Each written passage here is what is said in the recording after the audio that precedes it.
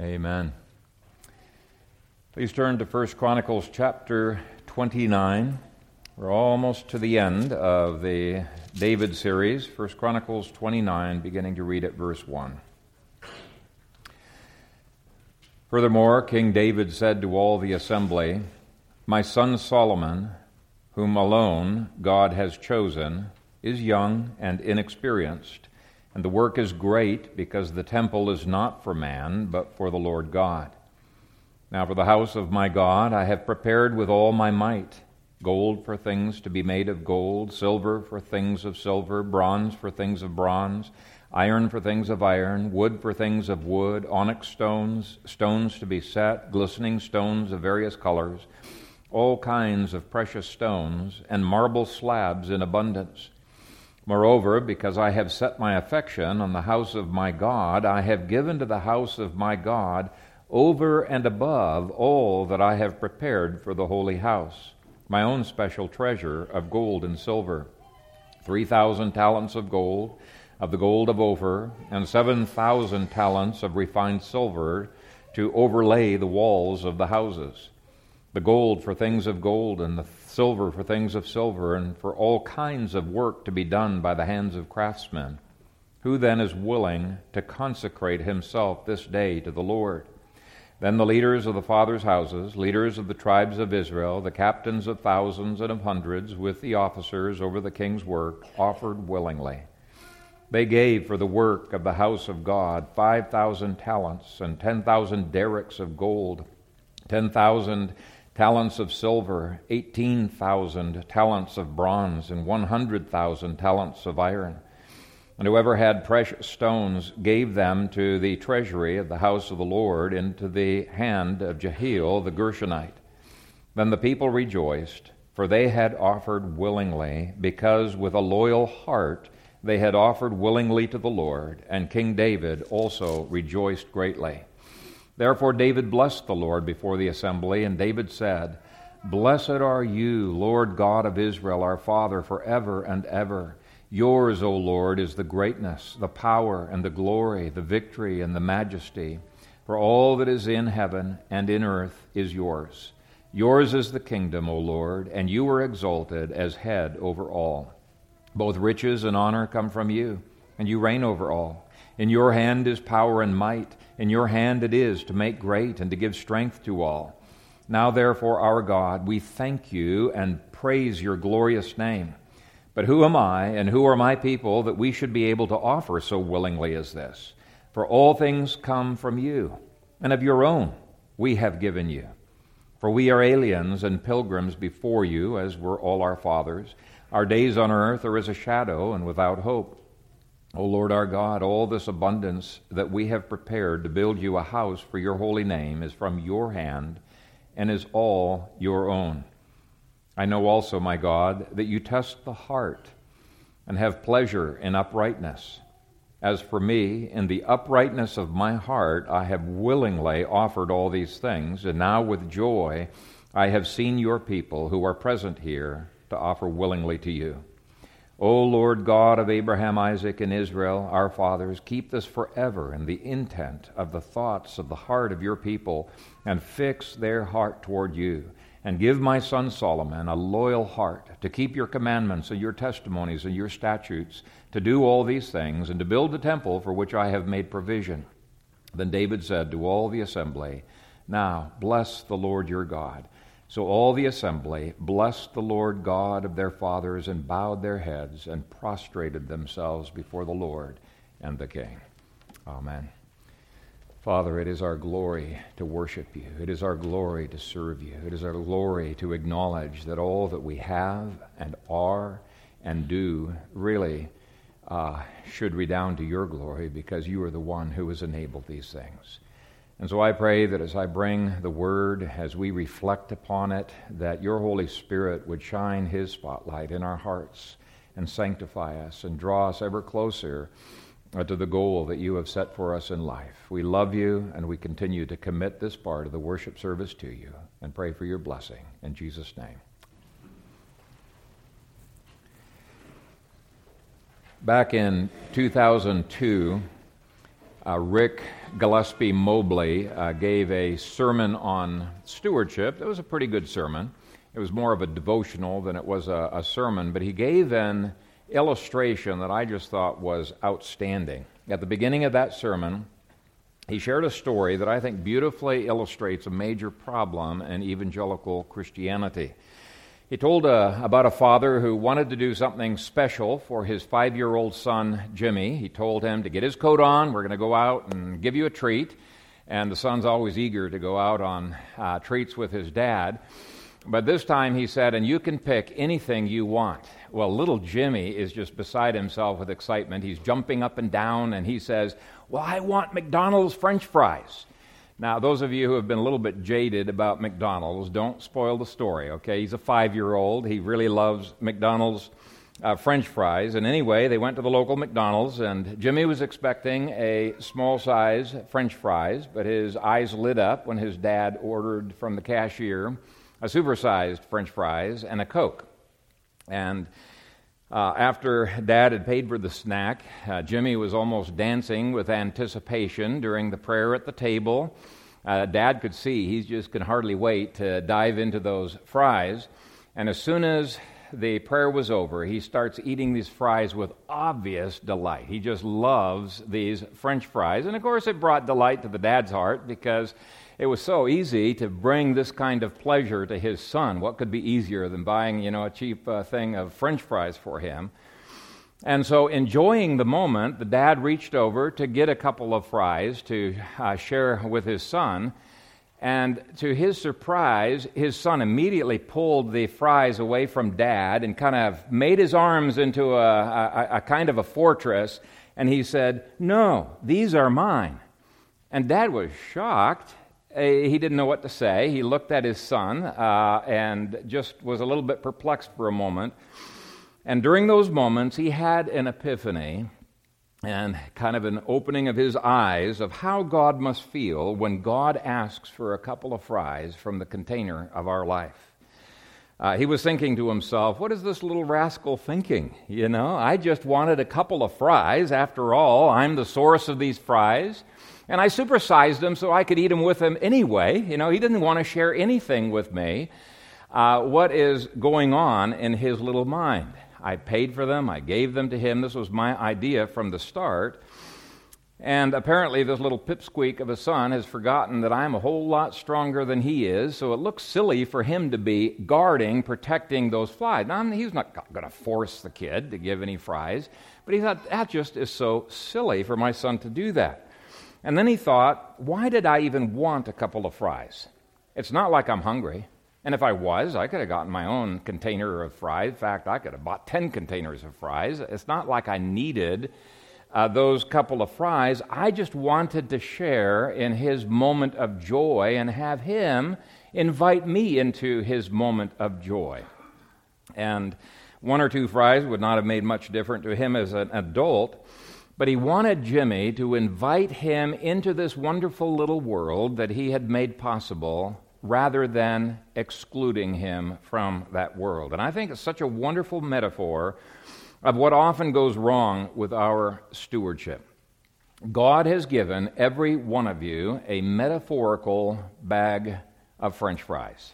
Okay, some of you have small-sized portions. Some of you have large bags of French fries. Some of them are supersized French fries. Some of them are curly fries. Some of them are jalapeno-flavored fries. But every one of you has been given at least some stuff, okay? And like that dad, God desires to sit down at the table with us and to fellowship with us and to have some connection time with us. And when he reaches over to help himself to a couple of those fries, too often we say, no, God, those are mine. Get your own fries, okay? And it hurts God's feelings, anthropomorphically speaking, of course, okay? It's not as if God needs our fries. He doesn't need anything. He made this world. He made us. He made our minds. He enabled us to have the jobs that we have. He prospered us in so many different ways. I mean, if he needed fries, with a snap of the fingers, he could make billions of fries. He could smother the room in fries, okay? He doesn't need them. That's not why he's asking us to give. He's asking us to give because He wants us to experience some of the delight of what it means to become more and more conformed to the image of His generous character. David and the men in this chapter had it right. God had prospered them with extra supersized French fries, okay? They had all the money. It was just incredible how much money. We'll calculate it for you a little bit later on. But they not only gladly shared their French fries with God, they were giving above and beyond. Here, Lord, have more. This is my delight to be able to give to your temple. And rather than looking at every word, even as I was reading this, I was thinking there's so much more that we could pull out of this. I just want to give a quick surface application of 15 different things that can make our stewardship totally different than Jimmy's selfish holding on to his French fries, his hoarding. And the first attitude that I see in this passage is an overall right perspective. It's a God-centered perspective. Verse 1 says, "The temple is not for man, but for the Lord God." And when we look at his prayer later on, we will see that David applies this to everything in life, not just to the temple. And I especially love verse 11, which says, "Yours, O Lord, is the greatness, the power, and the glory, the victory, and the majesty, for all that is in heaven and in earth is yours. Yours is the kingdom, O Lord, and you are exalted as head over all." He had a God-centered perspective on what he gave, and he had a God-centered perspective on what he kept for himself. Jimmy's attitude that excluded his dad hurt his dad's feelings, not because the dad needed French fries, but because the son had a basically false view of life that broke relationship. And in the same way, we have a false view of reality when we lack stewardship. And it's false because God does indeed own all things. Romans 11:36 says, "For of him and through him and to him are all things, to whom be the glory forever and ever." In other words, he's saying, because this is a true fact, all of life is God-centered. Of him, to him, through him are all things. We need to be God-centered. We need to glorify him in absolutely everything, or we are failing to be stewards. Most of you have memorized 1 Corinthians 10:31 that says, "Therefore, whether you eat or drink or whatever you do, do all to the glory of God." And yet it's so easy, even though intellectually we know this is true, to act as if that does not include the raking of my yard, and it does not include my plumbing, and it does not include computer programming that I am doing. God is in none of their thoughts, is the description that the Bible gives of unbelievers. But it should not be the description of believers. And there are no exceptions. In Colossians 3, verse 23, Paul was talking to slaves who no doubt were tempted to hate the work that they were involved in. They were not willingly applying for those jobs as slaves. They'd been conquered. They'd been taken unwillingly there. And some of them may indeed not have had any purpose for what they were doing. And yet Paul not only gives them a purpose for their jobs, he tells them, "And whatever you do, do it heartily as to the Lord and not to men." He wanted them sweeping the floors and cleaning the bathrooms as to the Lord and not to men. How do we have a constantly God-centered focus? Well, in this sermon, we won't have the time to dig into it in too much depth, but let me at least give you a starting point that can get you on the road to developing this kind of an attitude. I highly recommend that you either read or you listen to the MP3 files you can download for free off of the web, a really, really old book by Brother Lawrence called Practicing the Presence, or sometimes it's called The Practice of the Presence. And the book initially is a little bit hard to implement, but the more you have a continual sense of God's presence in your life, the easier it will be to do everything to His glory. And true stewardship will be more and more attainable. Now, when you first start practicing it, you go for 3 or 4 hours without even thinking about God, and you think, here I've gone for the last few hours and you have a hard time implementing it, but stick with it. Eventually you can come to the place where, like Calvin, there's not a minute of the day where you do not sense God's presence with you.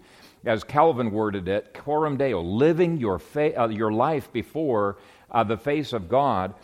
And when that is true, all of the other points that we're going to look at become a lot easier. Okay, look at verse 2. Now for the house of my God I have prepared with all my might gold for things to be made of gold, silver for things of silver, bronze for things of bronze, iron for things of iron, wood for things of wood, onyx stones, stones to be set, glistening stones of various colors, all kinds of precious stones, and marble slabs in abundance. But I want you to especially note that phrase, I have prepared with all my might. David had the right degree of effort. He didn't do just enough to be able to skate by in life. And it takes the first point to be able to achieve the second point. We have to see a reason for things before we're going to be motivated to do them with all of our might. And it's usually because we really enjoy what we are doing. Now, you young people who like throwing the football and playing hard, it can be a very hard game, but I doubt any of you moan and groan, oh, why do I have to play football? You know, it's so hard. It just wears me out. No, it is hard, but you delight in doing it, right? And so you put all your energies into it. And really the same is true of our stewardship. One of the reasons later on in this chapter we're going to be seeing that David's enjoyment of the Lord is a key to his success is because it energizes us. Nehemiah 8 verse 10 says, the joy of the Lord is your strength. Now, you're not going to have the daily strength to do everything you do, going the extra mile, doing it with all of your might, if you don't have the joy of the Lord. And you're not going to have the joy of the Lord continually if point number 1 is not present in your life. If you're not able to live every portion of your day, coram Deo, before the face of God. So point number 1 enables you to fulfill Ecclesiastes 9:10 and to do so joyfully. Ecclesiastes 9:10 says, whatever your hand finds to do, do it with all your might. But then I also see a right direction in David's affections. It's not just his mind. That's point number 1. And it's not just his will, point number 2. His emotions have been captured as well. And of course, all three are connected, aren't they? If David was mindlessly doing all of these things because a taskmaster was there, cracking the whip and getting him to move forward, it would have been drudgery. But because his affections were involved, it gave him an energizing. He wanted to please the Lord. David and God are in this cause together, and this cause energizes him in the work that he is doing. So verse 3 says, moreover, I have set my affection on the house of my God. Because I have set my affection on the house of my God, I have given, etc. His emotions, his affections are driving his actions. And Jesus says that our affections or emotions have a great deal to do with stewardship, whether we're good stewards or not. He said, where your treasure is, there will your heart be also. Now, David had set his affections, his emotions, on this house of God because he so delighted in God. He wanted to please God with this, and he knew it would be pleasing to him. And that is exactly what Colossians 3, 1 through 4 says that our affections should be set upon. It says, if then you were raised with Christ, seek those things which are above, where Christ is, sitting at the right hand of God. Set your mind on things above, not on things on the earth, for you died, and your life is hidden with Christ in God.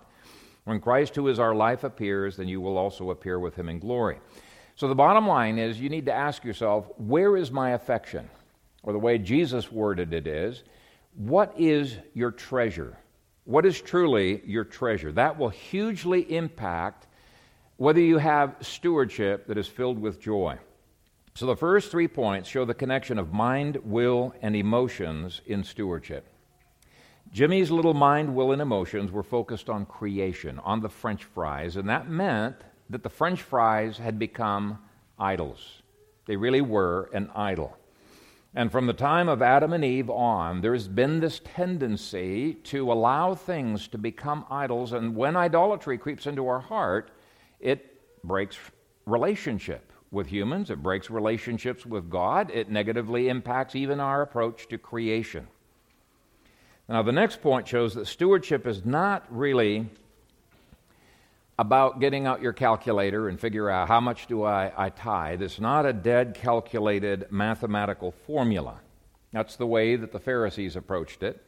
They were so precise in their tithing measurements. They took pride in this. Even the wildly growing mint, you know how mint just takes over a yard. The wildly growing mint and anise and cumin were tithed. They gave exactly 10% to their local synagogue. And yet, Jesus says that they lack justice, mercy, and faith in Matthew 23, verse 23. And in Luke 11:42, which is the parallel passage, he says they were tithing without love. Okay?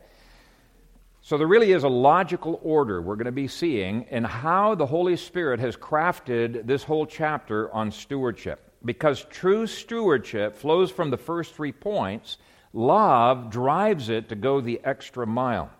And David definitely went the extra mile in verses 3 through 5. Take a look at that. Moreover, because I have set my affection on the house of my God, I have given to the house of my God over and above all that I have prepared for the holy house, my own special treasure of gold and silver. I want you to notice that phrase, over and above. He'd already prepared generously for the house of God. But he's so delighted with God, he gives over and above that. He goes beyond that. He's going the extra mile. And I love it when I see Christians not only tithing, but when they find delight in giving generously to special needs. And I've seen that in this church, and several people have commented on it, that this is a church that has been incredibly generous when it comes to people who have special needs or missions projects, above and beyond the tithe. And by itself, to me, that shows that the Spirit of God is at work in this church. Okay? It's a sign of health. In the illustration that I started with, Dad was very generous with the son, and he wanted his son to learn that being generous can be fun as well.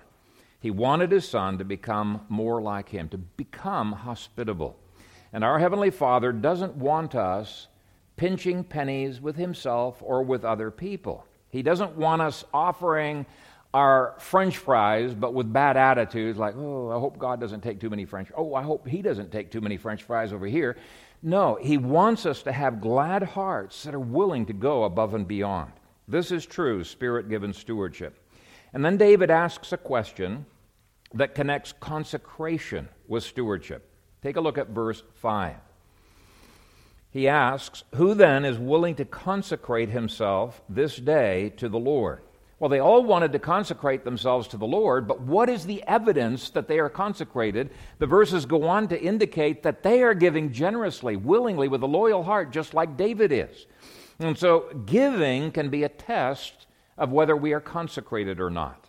Not just any giving, the kind of giving exemplified in these 15 points. And the reason I bring this up is it's so easy for us to deceive ourselves in thinking that we're a whole lot better than we really are.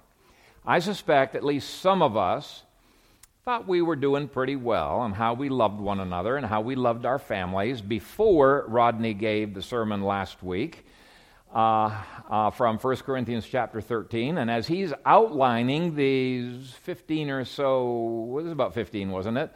Or so characteristics of love, we begin to think, oh, wow, yeah, I messed up on that one.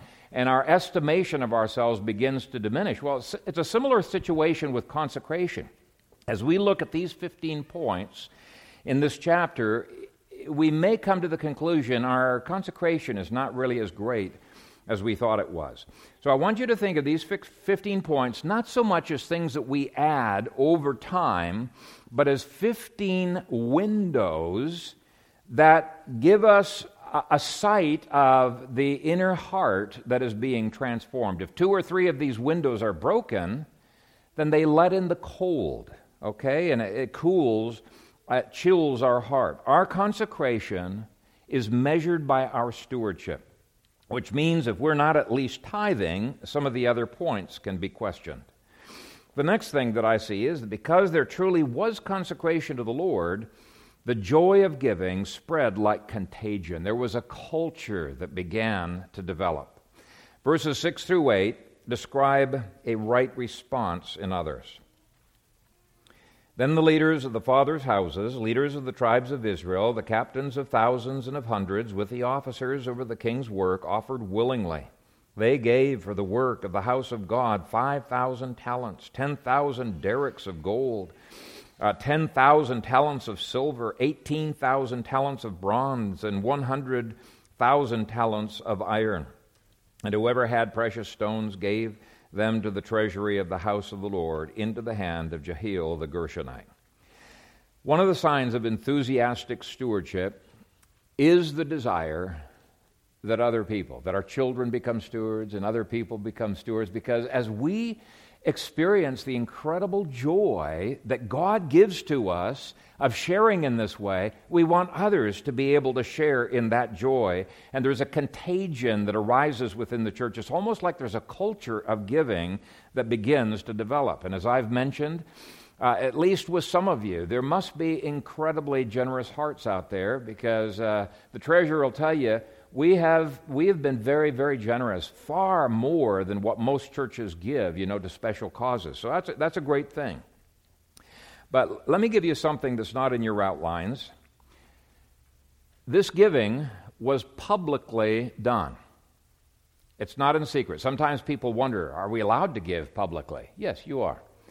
It was publicly done. Jesus gave publicly to charity, and he gave privately to charity. And so the question comes, then why in the Sermon on the Mount did Jesus emphasize this point that when you give, you should give in a way that's so secret that your right hand doesn't know what your left hand is doing? And I want to just quickly address that issue.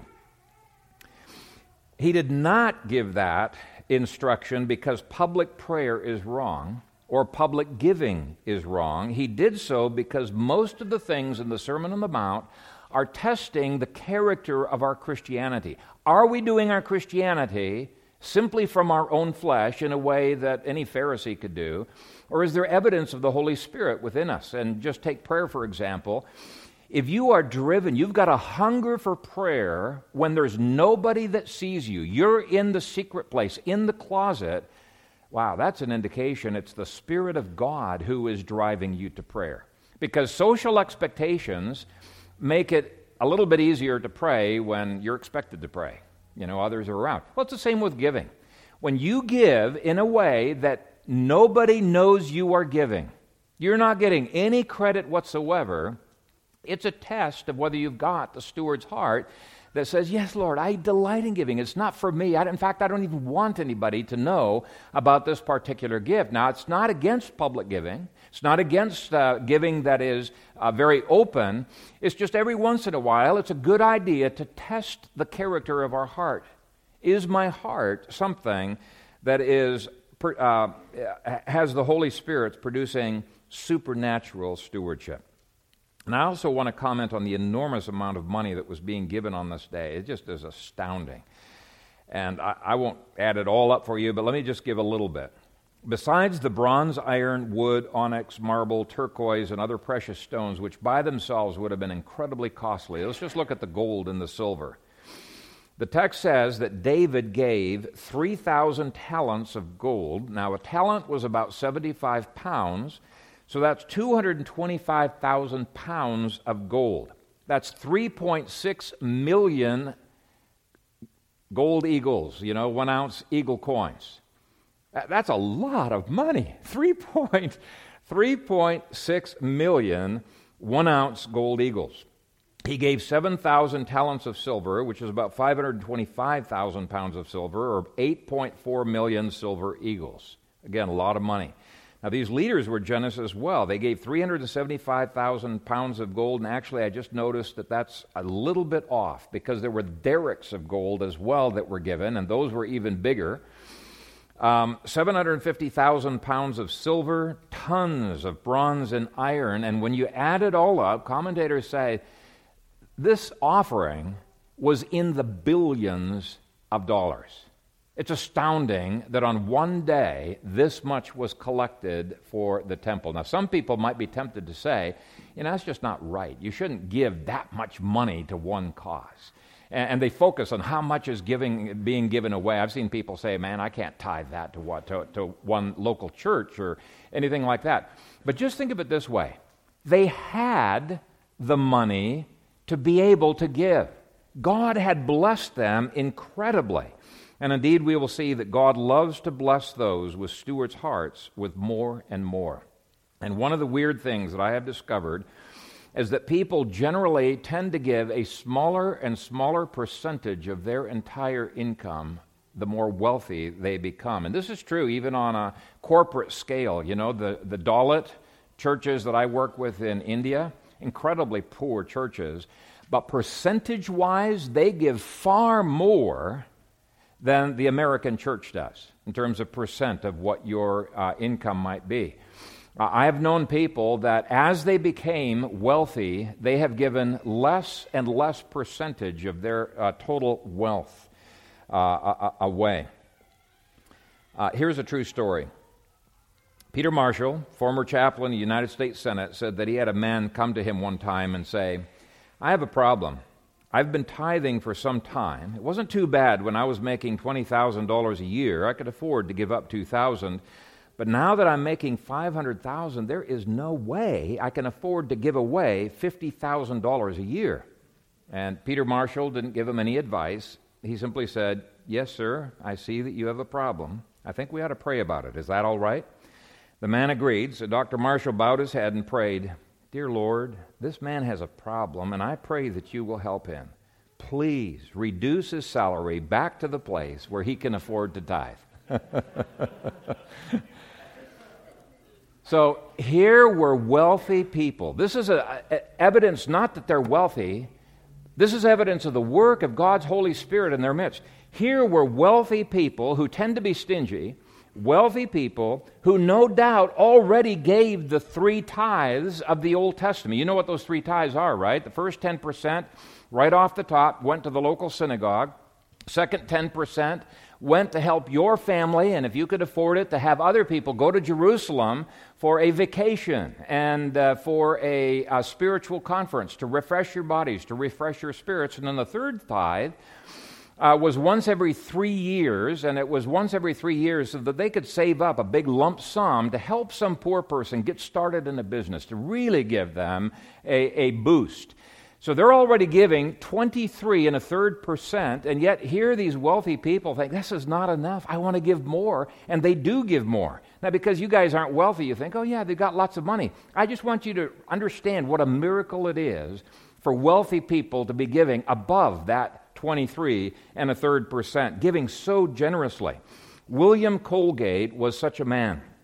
He founded the soap and toothpaste company that bears the name, is it Palmolive? Colgate? Anyway, it's Colgate with another hyphen on it. But his heart was so captured by God's heart for generosity that he wanted to give more and more and more. And most wealthy people do not do that. Now, when he started, he was dirt poor. In fact, he had to leave his home because they couldn't afford to even have him in the home. He was homeless, and yet he insisted for every bit of money that he made, the first 10% off the top went to God. But it became a habit of his life to want to honor God more and more with his money. So he started giving 20% as the Lord prospered him. And then he told his treasurer, I want you to give 30%. Now I want you to give 40 and 50% of the income. That's not the norm today. But to me it shows we need a revival. We desperately need a revival in the Church of Jesus Christ. Now look at the right result in verse 9. Others got caught up in the sheer delight of giving. It says, Then the people rejoiced, for they had offered willingly, because with a loyal heart they had offered willingly to the Lord, and King David also rejoiced greatly. Jimmy missed the joy of sharing his French fries, and as a result, it dampened the joy of his dad as well. Just as there is a compounded, infectious joy in giving, There is an inverse loss of joy in a community that does not have people with stewards' hearts. Too often we are calculated and we are stingy in our giving, and we lose the joy of giving. Listen to what Paul said in 2 Corinthians chapter 9. But this I say, he who sows sparingly, he's likening your offerings to sowing seed in the ground, right? He who sows sparingly will also reap sparingly. And he who sows bountifully will also reap bountifully. Now, this is basically saying that the kid who has fun sharing his French fries with the dad has a dad who loves going out with the son and treating him to French fries and to other treats more readily. And the spiritual son who delights in sharing with God and with his people finds God delighting in giving more proverbial French fries into our lives. Paul goes on to say in verse 7 and following, so let each one give as he purposes in his heart, not grudgingly or of necessity, for God loves a cheerful giver. And God is able to make all grace abound toward you, that you, always having all sufficiency in all things, may have an abundance for every good work. As it is written, he has dispersed abroad, he has given to the poor, his righteousness endures forever. Now may he who supplies seed to the sower and bread for food supply and multiply the seed you have sown and increase the fruits of your righteousness, while you are enriched in everything for all liberality, which causes thanksgiving through us to God. When we can once catch the delight of giving, generous giving, we enter into a whole new world. You cannot be touched with God's generous heart without being impacted positively and impacting others positively. Now, the next thing that I see is the right honor. Verse 10, therefore David blessed the Lord before all the assembly, and David said, blessed are you, Lord God of Israel, our Father, forever and ever. Stewards aren't braggarts. They may be perfectly honest and open about what they are doing, but they're doing it for God's honor, for His praise. And when we are joyful stewards, we're always looking for ways to honor God. We don't have to be asked. We've got eyes that see. The Holy Spirit helps us to see needs and to help us to respond to those needs. And that's the kind of culture that we want to become enriched in.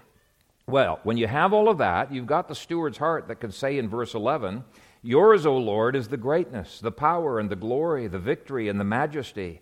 For all that is in heaven and in earth is yours. Yours is the kingdom, O Lord, and you are exalted as head over all. A steward sees nothing as belonging to himself. Nothing. We're not like Jimmy fending off God's hands from our French fries. If God wants one of our French fries, we offer them all to Him. Here, Daddy, have more.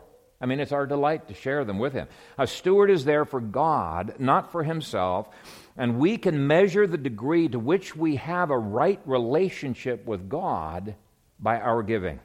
If you don't tithe, you have not even gotten to the starting line of being a steward. Tithing proves we are steward, and giving goes above and beyond, shows God's heart gripping our heart more and more. We're becoming more like Daddy, less like Jimmy. But this, in turn, gives us faith for the future rather than fear. And let me explain what I mean by that. When people first start tithing, they don't know how in the world they're going to make ends meet. They're already not making ends meet in many cases. They fear that if they pay God the first 10% off the top without even thinking about the bills, automatically God is paid first, that their life is going to unravel, forgetting that God is the one who governs their lives by His providence, forgetting He's the one who loves to bless us. Because they have fear, God does not bless. Fear is the exact inverse of faith. When you fear things, they tend to happen. When you have faith in God concerning things, they always happen.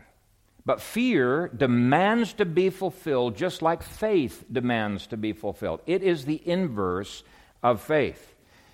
And I saw a book when I was doing research for this. It was called something along the lines of, I'm tithing, why can't I make ends meet?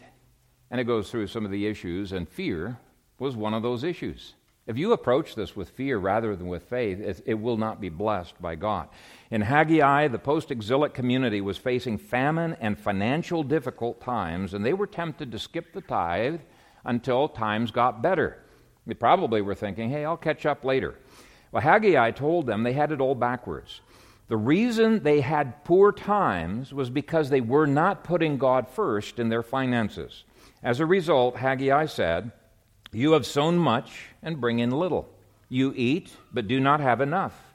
You drink, but you are not filled with drink. You clothe yourselves, but no one is warm. And he who earns wages to put it into a bag with holes. You looked for much, but indeed it came to little, and when you brought it home, I blew it away. Why, says the Lord of hosts? Because of my house that is in ruins, while every one of you runs to his own house. Therefore, the heavens above you withhold the dew, and the earth withholds its fruit." See, faith understands that. Faith doesn't doubt the wisdom of following God because God controls all of life. Faith does what God requires no matter what the consequences. Faith pays God the first fruits, not the leftovers after everything else is paid. Faith pays God the 10% off the top of the check and trusts God to give the wisdom to pay the rest of our bills. And you know, since the time that I was a kid, it's never even been a remote temptation for me to withhold the tithe from God, even when times were tight. We've had plenty of times in the past when things were tight, but the tithe was not something, it was a non-negotiable in my philosophy of life. So from the time I was a little child, I mean, we were toddlers, and we were given allowance and paying tithe off of that allowance. We were taught to honor God first with our finances. Faith does not do what Jimmy did. Faith knows God is generous and loves to give metaphorical French fries. It's a trust issue. And David expresses his full trust in God's goodness, God's generosity, God's promised provision in verse 12. He says, "Both riches and honor come from you, and you reign over all. In your hand is power and might. In your hand it is to make great and to give strength to all." David was in effect saying, "Father, you hold the French fries and enjoy them with me. And thank you for being such a generous God." If you're a Christian who doubts the wisdom of the 3 tithes of the Old Testament, okay, set that aside for a while. Maybe later you might be convinced of it. But at least try the first tithe. The tithes of the local church, the first 10%. And as you do it, do not do it in fear. Do it with an absolute confidence that God, the God who cannot lie, will provide for you. Some people start as stewards and then fear sidetracks them. But let me end this particular point by reading Malachi 3, verses 8 through 12, which deals with both the tithes as well as the offerings that went above and beyond the tithes. Malachi 3, 8 through 12. "Will a man rob God? Yet you have robbed me. But you say, in what way have we robbed you? In tithes and offerings. You are cursed with a curse, for you have robbed me, even this whole nation. Bring all the tithes into the storehouse, that there may be food in my house, and try me now in this, says the Lord of hosts, if I will not open for you the windows of heaven and pour out for you such blessing that there will not be room enough to receive it. And I will rebuke the devourer for your sakes, so that he will not destroy the fruit of your ground. Nor shall the vine fail to bear fruit for you in the field, says the Lord of hosts. And all nations will call you blessed, for you will be a delightful land, says the Lord of hosts." What an incredible, incredible promise. But despite that incredible promise, the Israelites failed to believe it. They just doubted God's word. They thought, surely that cannot be. And so the very next words in Malachi say this: "Your words have been harsh against me, says the Lord. Yet you say, what have we spoken against you?" Here's God's answer. "You have said, it is useless to serve God. What profit is it that we have kept his ordinance?" Do you see how critical faith is to continued stewardship that pleases God? Hebrews 11 verse 6 says, "Without faith it is impossible to please him, for he who comes to God must believe that he is, and that He is a rewarder of those who diligently seek Him. He does not love to reward the Jimmies of this world, but He loves to reward those who share their French fries and everything that they have and everything that they are, and they share it with delight with God and with anyone else whom God wants them to share it with. He loves to share more and more French fries with them. So here's the question. Do you want the blessings of Malachi chapter 3?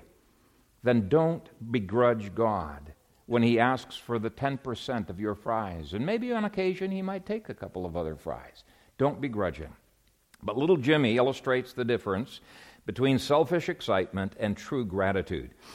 Jimmy was so excited when his dad was going to take him to get some French fries, he was dancing with delight. Now, you might assume he's got gratitude. No, he didn't have any gratitude. That was a counterfeit of gratitude. Gratitude is focused on the giver. He's more interested in the gift than he is in the giver. There's a big difference between the two. And I want you to look at the gratitude that David has even as he hands over the fries to his father God. Verse 13. Now therefore, our God, we thank you and praise your glorious name. Does that seem out of place? He's not putting these out and waiting, God, you haven't thanked me yet. No, that's not his attitude at all. He's just given billions of dollars, and he thanks God for the privilege of being able to share in God's awesome program. He feels so humble that God would even use him and take his money, that it delights his heart. He's thankful to God. Now, it would have made all the difference in the world if little Jimmy had just pushed the carton of fries a little closer to his dad and say, thanks, God, Dad. I love going out with you. Have some more French fries. It would have made all the difference in the world. Such a simple gesture. Now, of course, that takes humility, and verses 14 through 16 definitely show humility in David's heart. David says, but who am I, and who are my people that we should be able to offer so willingly as this? For all things come from you, and of your own we have given you. For we are aliens and pilgrims before you, as were all our fathers. Our days on earth are as a shadow and without hope. O Lord our God, all this abundance that we have prepared to build you a house for your holy name is from your hand and is all your own. David realized that the French fries he was offering to God were French fries God had given to him.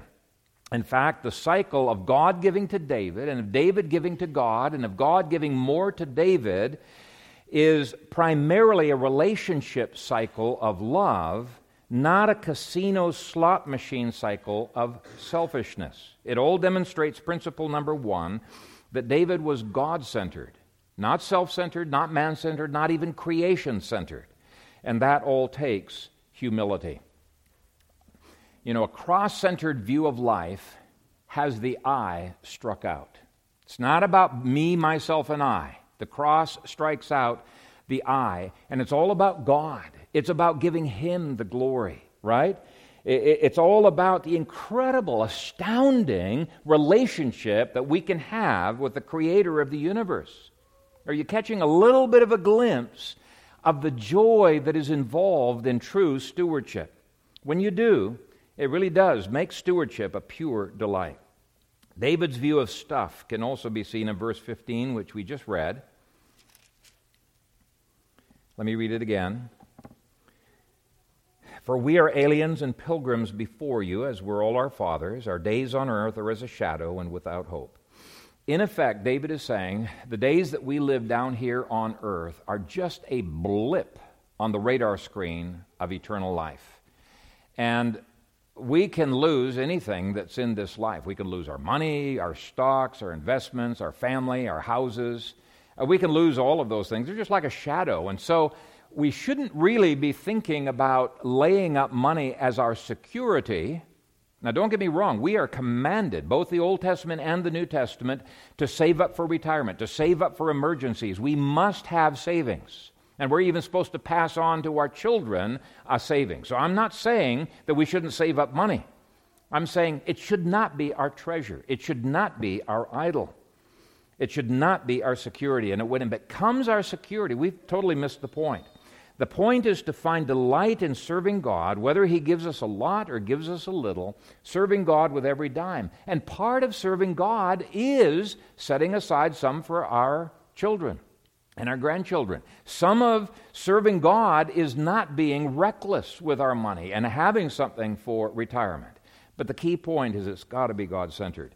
Now, hurrying on, I've kind of summarized verses 17 through 19 as having right heart attitudes, and rather than spelling them out, just see if you can catch some of them as I read these verses, beginning at verse 17. I know also, my God, that you test the heart and have pleasure in uprightness. As for me, in the uprightness of my heart, I have willingly offered all these things, and now with joy I have seen your people who are present here to offer willingly to you. O Lord God of Abraham, Isaac, and Israel, our fathers, keep this forever in the intent of the thoughts of the heart of your people and fix their heart toward you. He knows it's going to take grace for this kind of an attitude to be perpetuated, but he prays, Lord, may it be so. May we have a culture of generous giving like this. So he says, keep this forever in the intent of the thoughts of the heart of your people and fix their heart toward you. And give my son Solomon a loyal heart to keep your commandments and your testimonies and your statutes, to do all these things and to build the temple for which I have made provision. David's heart attitudes were right, and it was reflected in how he handled money. Have any of you guys seen the bumper sticker that says, tithe if you love Jesus, any idiot can honk? Great bumper sticker. Tithe if you love Jesus, any idiot can honk. Finances really do test our heart attitudes, and it's no wonder to me that Jesus speaks so much in the Gospels about finances. They're a big, important part of spiritual walk before God. Now, we're going to end with the right kind of worship that flows from stewardship. In chapter 1 of Job, we see an incredibly wealthy man who was driven to worship. So it's possible to be incredibly wealthy and to be a steward. You don't have to give away all your money. Here's Job, has a heart before the Lord that is upright and perfect. So here's an incredibly wealthy man who is driven to worship. And then we see Satan taking away everything that he has. Here is a man who is poverty-stricken, who is stripped, who is hurting, and yet he's still driven to worship. It says, Then Job arose, tore his robe, shaved his head, and he fell to the ground and worshipped. And he said, Naked I came from my mother's womb, and naked shall I return there. The Lord gave, and the Lord has taken away. Blessed be the name of the Lord. When we can worship in difficult circumstances, it reflects the degree to which we have a steward's heart. Take a look at 1 Chronicles 29, verse 20. Then David said to all the assembly, Now bless the Lord your God. So all the assembly blessed the Lord God of their fathers and bowed their heads and prostrated themselves before the Lord and the king. What's with that? Prostrating themselves on their face before the Lord. Well, I really believe it's at the heart of worship. The closer any person in the Bible got to God's presence, the more likely they were to either be on their knees or fully prostrate on their face. You read through some of the worship scenes where people in the book of Revelation come face to face with God's throne. They're always on their face before the Lord. In Matt Redman's book, Face Down, he says, face down worship is the overflow of a heart humbled and amazed by the glory of God. It is easy to be a steward when you are overwhelmed with God's worth and you are overwhelmed with your own unworthiness. It's easy to give when you know God's generosity to you, a sinner. Indeed, giving is so joyful because it's simply receiving such overflowing streams of God's goodness and generosity in your own life that you want it to flow out of your innermost being. You want it to bless other people. You're sharing His heart. And it's my prayer that every one of us would be cured of the Jimmy syndrome and be so overwhelmed with God's goodness and generosity that it's the natural impulse of our hearts to say, Here, Lord, have some more French fries. And what else can I get you, Lord? I am so thankful to be able to eat at the table that you have spread so richly for me. Thank you for being my Father. I love you. Okay? May God's heart that is overflowing with generosity capture our hearts and make genuine, generous stewardship the permanent culture of this church. Amen. Father, we thank you for your generosity. With David, we are blown away with the fact that we can even be involved in serving you. You don't need us. You could, with a word from your mouth, metaphorically create billions of French fries. You don't need anything that we give, but you have given us the incredible privilege of entering into the joy that you share as Father, Son, and Holy Spirit in giving to each other and giving to us. Father, we want our hearts to be washed clean of the Jimmy syndrome. We want our hearts to reflect your heart. Transform us, Lord. Transform us more and more into the image of the Lord Jesus Christ. We want, by the power of your Holy Spirit, to be transformed from glory to glory. Do this, Father, for the sake of your name, for the sake of your Son, and that we might no longer grieve your Holy Spirit. We want to bring delight to you, Father. We don't want to hurt your feelings, so to speak, but we want to bring pleasure to you, even as you bring such pleasure to us in sharing so richly in our lives. And so we pray that you would bless this, your people, with an increased stewardship and an increased delight in sharing this stewardship as you direct them, as you call them. And we pray this in Christ's name. Amen.